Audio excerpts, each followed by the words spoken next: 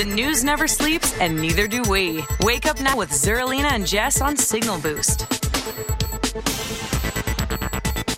Welcome back to Signal Boost. I'm Zerlina Maxwell. Joining us on the phone is basically your favorite guest that we've ever had. We've had Hillary Clinton. We've had Kamala Harris. We've yet to have Joe Biden, the president, but your favorite guest, and backed by popular demand, is my dad. Right. Professor Eugene Maxwell. Good morning, Dad. How are you? Good morning. How are you? I'm doing good. I'm all right. You know what I mean? We've been talking about other things this week other than COVID because of obviously a whole war broke out this week. Yeah. But COVID is very much still going on. Absolutely. And Absolutely. I think one of the concerning things about this particular moment is there are still 2,000 on average people in the United States dying of COVID-19 every single day. So we have to keep that in mind as we, act like Omicron is over and we could take our masks off and go back out and kiss, the light poles outside or something. But so my first question is, where do you assess where we are in this pandemic at this moment? We've talked about before about how we're not endemic. We're not in the endemic phase. People saying that are, kind of looking through rose-colored glasses. But give us a sober, sort of serious assessment about where you see us right now in this pandemic. Well, some places, there are some areas, just talking about the United States, there's some areas I think are doing relatively well. Those places like New York or, say, California or Rhode Island, have, extremely high vaccination rates and lowering infection rates. So there are some places that are doing, I think, well. I don't want to say extremely well, but doing well. But then we have other places, like Montana or Mississippi or Louisiana, who still may only have, 50% vaccination, fully vaccinated people.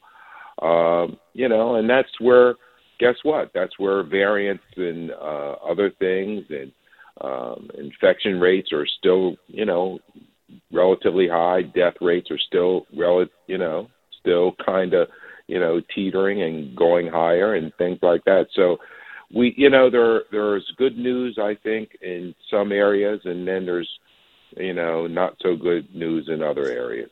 And until we get to, again, it just goes back to even when we talked about 2-3 years ago, whenever it started. I mean, it's like you get glassy eyed, or it just fogged over after a while. It just, you don't even know how long it's been. We're about 3 weeks away from 3 years. It's crazy. From the start of of year 3. It'll be 2 complete years in about 3 weeks. That's crazy. It's just unbelievable. It's just hard to wrap your mind around it. But until we get to that kind of 75, 80% infection or vaccination area, we're still going to be, in this kind of roller coaster. But the thing that, I see and been reading recently is that those that have been, kind of infected and have gotten COVID before have a larger possibility or an extreme example of them being able to be reinfected. And that's not good, where, you've had COVID and, the possibility of you being reinfected is increased. So, there are a lot of things still need to be answered. A lot of things still need to be, sorted out and examined for us to really feel a little bit more comfortable. I still do not feel comfortable going out into the public without a mask yet. And I'll continue to do that until we get to a point where I say, hey, the population is vaccinated or we can just kind of, feel free. But I don't feel like that yet. So I've been doing some looking internationally over the last couple of weeks in a way that I haven't been, probably because of the news cycle. So I always, I Google COVID numbers New York pretty much daily. I have found, that I stay in when it's above a certain number. I go back out when it's below a certain number. I still avoid crowds. I still don't. I still keep my mask on if I'm in a public space. I will indoor dine if it's below like 1,000 new cases in New York a week, because there's 9 million of us. And even then I will go at 5 p.m. or some crap. Anyway, point is, right. I'm used to my own calculations. So looking at Russia this week, I decided to check out COVID numbers Moscow. And what I found was that New York is back down to about 1,100 a week, new cases average. Moscow is 150,000. So then I started looking across Europe, and Paris is at like 67,000. Amsterdam is at like 35,000. Like, the numbers are so much bigger than they are in New York. And I honestly didn't realize. So what does that mean? And is that something that, like, are you tracking how on fire Europe appears to be with COVID? Like, how does that enter into your thinking about whether or not we are, at what stage of nearing the end of pandemic we're in? Yeah. Well, it just goes to back to my original point. We're still going to see, ups and downs. We're still going to see waves of this, and it can be, I don't want to say well, I guess I could say that. It's going to be regional. So for right now, the United States and portions of the United States, it seems to be infection rates and things like that, and death rates seem to be slowing. But then you look at the UK, or like you said, you look at other areas in Europe, and they seem, there's pockets that seem to be going up. But until we get to that point where people or either have been infected or have gotten some kind of vaccine, we're still going to see these ups and downs. And my main concern is, where are variants going to develop? They're going to develop in areas where you have low vaccination rates and high infection rates. So, just keep an eye out. And right now, with this, I don't want to say conflict, because it's really a war that's going on.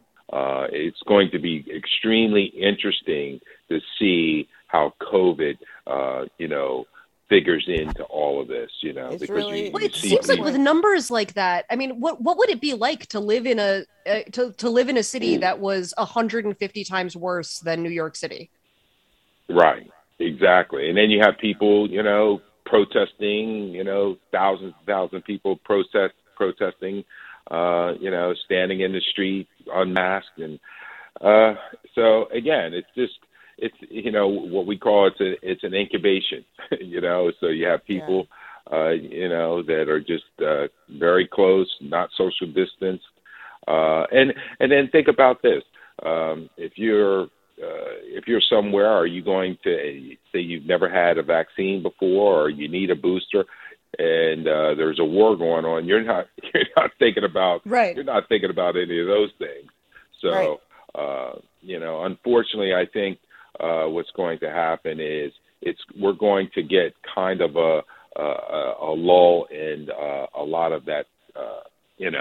People being able to get, because we're definitely going to have to get a booster shot. And I see it happening maybe early fall, those types of things. But again, I think by that time we'll have a new variant, an emerging new variant at that time. So hopefully we'll be, in a place where the infection rates are not going to be that bad. How are you feeling about B2? I think, what I've been reading so far is that it's kind of similar to the Omicron variant. I don't see much difference. I do see it can reinfect you a little bit easier. I do see that. But again, I don't see it being, how can I say it, any more, say, lethal than, the Omicron variant itself. So I would probably look, again, for the next, Greek letter or Greek alphabet to come down the road before I get a little nervous. But for right now, I see the main thing I do see is that if you've had COVID, that possibility of you being reinfected seems to be a little bit higher with that variant and BA2. It's what it looks like. Yeah, that's concerning. I mean, I think a lot of people probably assume that if they've had COVID, that they're like good money. They can go everyone out. Got They've had Omicron. It already. Like many everybody people got Omicron. But like I'm telling you, I know somebody who has had COVID 2 times this year. Mm-hmm. Oh, not this year, but I know multiple people who've had it twice. I know they had Delta and they had times. Omicron. Yeah, 3 times. Yeah. Yep. Yeah. Well, the thing that I think it's important, and I don't think people are stressing, or doctors or other people are stressing it enough. If you've had COVID, I think it's extremely important that if you haven't been vaccinated, that you should get vaccinated. So upon infection, you really want to even boost your immunity, even to a higher level, and you can do that by being vaccinated. So a lot of people are saying, okay, I've had it before, I'm good to go. No, get a vaccine, because then that will really, enable you to fight off, the possibility of you being reinfected. And, I think it was Neil Cavuto talking about, I think that's his name. Yeah. And you look at people like that, with underlying conditions, even though he was vaccinated, he had it, got reinfected, and if he wasn't vaccinated, I'm sure he would not. That's what he said. Would not be with it. Yeah. He credited his life to the vaccines, and his second infection was much more severe than his first one. Yeah, exactly. So that's why I think it's extremely important that people get vaccinated. There's absolutely no doubt in my mind that the vaccines have prevented many hundreds of thousands of people from passing. No doubt. Yeah, it's no small thing. I feel like I ask you this like every time, because this is the thing that I am waiting for. But how are we on knowing what long COVID? Like, what is the long COVID likelihood in somebody who has had up-to-date boosters and is dealing with, like, now? Like, we know that we know how prevalent it was before the vaccinations. Do we have a sense of how likely, like, what's the statistic of developing long COVID after you have been fully vaccinated? Do we know that yet? Not really. But, Zerlina and I were kind of talking about this, specifically long COVID this week. And there's just some very interesting, data points and very interesting things coming out about long COVID. It does seem that, some people have had, specific infections with other viruses. And what happens is once you're infected with COVID, it seems to stress the body and stress the organs and things like that. And some of these other viruses that you might have dealt with earlier in, say, your life have been able to come back and somewhat reinfect you. So you think about, fatigue syndrome, or think about people that, and specifically we're talking about Epstein-Barr virus, that people had it latent in their bodies. So what happens is when they're infected with COVID, the Epstein-Barr virus seems to be able to, and Epstein-Barr virus, is associated with mononucleosis. If you think about many of the long haul symptoms, you're talking about fatigue, you're talking about swollen glands, you're talking about many of these things that are associated with mononucleosis.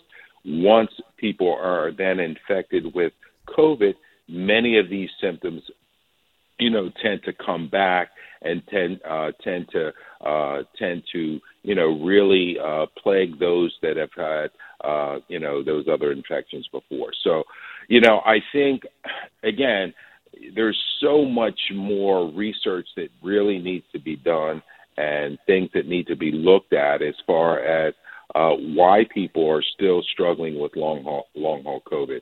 You think about people that might have asthma. Have been struggling with asthma even as youth when they're younger. So I think a lot of people that struggle with long haul COVID, may have some kind of underlying situation that just exacerbates what's going on with COVID-19.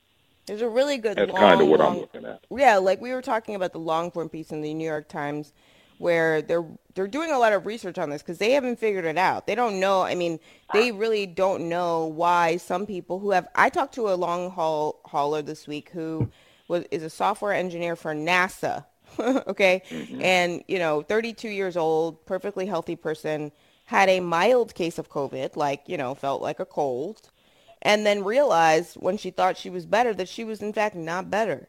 And she has long haul symptoms, chronic fatigue, shortness of breath. We aired a clip, as you saw, of her walking her dog and like almost passing out. And I just think about the fact that because you don't know, like you assume, like I'm a healthy person, I do CrossFit or whatever you say to yourself, I do paleo. You can't predict whether or not you're going to have the long-term symptoms. And I think it's so fascinating. And you explained this to me in the very beginning, which is why I sat myself down at the beginning of the pandemic and have pretty much stayed sitting. And a lot of people question it. They're like, well, maybe what if we could do like protocols and I'm like, I'm sitting down. You know why? Because you may not understand the risk potentially to the brain. But I do. I mean, we, as a family, certainly understand how important the brain is. But I think as a person, for me, it's like I can't do my jobs. You want me to go out and do my job and risk never being able to do my job at this level again in the future? That doesn't make sense to me. That doesn't make sense to me as my employer. Like that doesn't make sense. Well, for anyone out there, because you don't know your potential for these long-term symptoms. Right. Well, one of the things that viruses unfortunately tend to do is once you're infected, they have an ability to kind of linger in your body, unfortunately. It comes to mind thinking about chicken pox and, how you can how you can later on life develop shingles. Same exact virus. Well, how does it come out? When you're stressed and things like that. Talking about just the Epstein-Barr virus.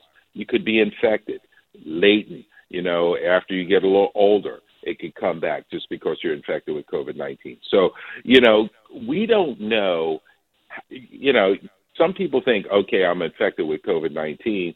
And then after the infection's over, say, 2 weeks, 3 weeks after, my body has eradicated all the virus out of my body. It doesn't work that way. A virus, to get in your cells, to incorporate itself into, your genetic information and be able to, make more virus, think about that. And then it lyses the cells that it infected. So, the very nature of viruses, tend to make you think, okay, it's in my cells. Where's it going? So, it could infect, it infects a lot of different things, such as your heart, your kidneys, your brain, and things like that. So, there's a lot of places it can hide. I'll put it to you that way. So I think we only have, how many more minutes do we have? 4, I think? 4. So I'm going to ask you one more question, and then we have to share the breaking news right before the end of the show about the SCOTUS nomination. But my last question is, when you go out, you're still wearing your mask in public. I want to end on that message for everybody who's going to go out this weekend. And, mask mandates are lifted everywhere except for Hawaii. So unless you live in Hawaii, you probably don't have a statewide mandate. It's up to you, yeah. But you're wearing your mask, Dad, right? Oh, no, I'm not. I'm not taking my mask off. No, look, no way. And and I have class. I'm in person. I make sure that I tell my class, right in the very beginning of the semester, I'm not taking my mask off. Don't speak to me unless you have your mask fully on properly. And that's my one request. We're not taking any mask off in my presence. That's the way it is. I mean, I would say that as a student coming from the biology professor, I would take that quite seriously. In the last few minutes here, Dad, we're going to do a weird segue because we never had this kind of breaking news while you were on. It's not related to COVID, but Joe Biden has selected Ketanji Brown Jackson for the Supreme Court. Okay. That's the one I wanted. I know, right? I mean, they're all great. Everyone was wonderful. Everyone was qualified. It would have been amazing. But this one was a good one. This is the one that people could there were a lot of people who I pay attention to who are excited about this nomination. And so throughout the rest of today, we will all relish in the biography and in the work experience of this Supreme Court nominee, the very first Black woman to be nominated for the Supreme Court in the history of the United States, a country that had a constitution that didn't even include Black women as full human beings. And now we're nominating one to the Supreme Court. She's a former public defender. It's not just the bio that's never been on the court before. We don't have that perspective on the court ever. We don't allow it. This is unbelievable. This is so exciting. It is very exciting. It's extremely exciting. And but there'll be some excuses, even though she's already been Senate confirmed. There'll be some people complaining. We're ready. Oh yeah. No, my dad is 65 years old, you guys. And so one of the things he always says to me is, I've lived through worse, or I've lived through this. And so he's usually right in a lot of his assessments. But I think per our last conversation about the authority gap, all of us can play a role in, championing this qualified and successful woman who's just been nominated to the Supreme Court, first Black woman ever. So, Dad, thank you so much for helping us talk through COVID, long COVID, and masking. Keep your masks on, you guys. That's what Professor Maxwell says. No, don't take the mask off until Don't take it off. Don't take it, right? Thank you so much, Dad, for joining. As always, you're our most popular podcast episode. Fun fact. All right, we made it. Right. We made it, Jess. All right. We made it, We did it. We did Stay safe out there, everybody. Stephanie Miller's coming up next. Tuesday and Wednesday, Thursday and Friday, I just keep him satisfied.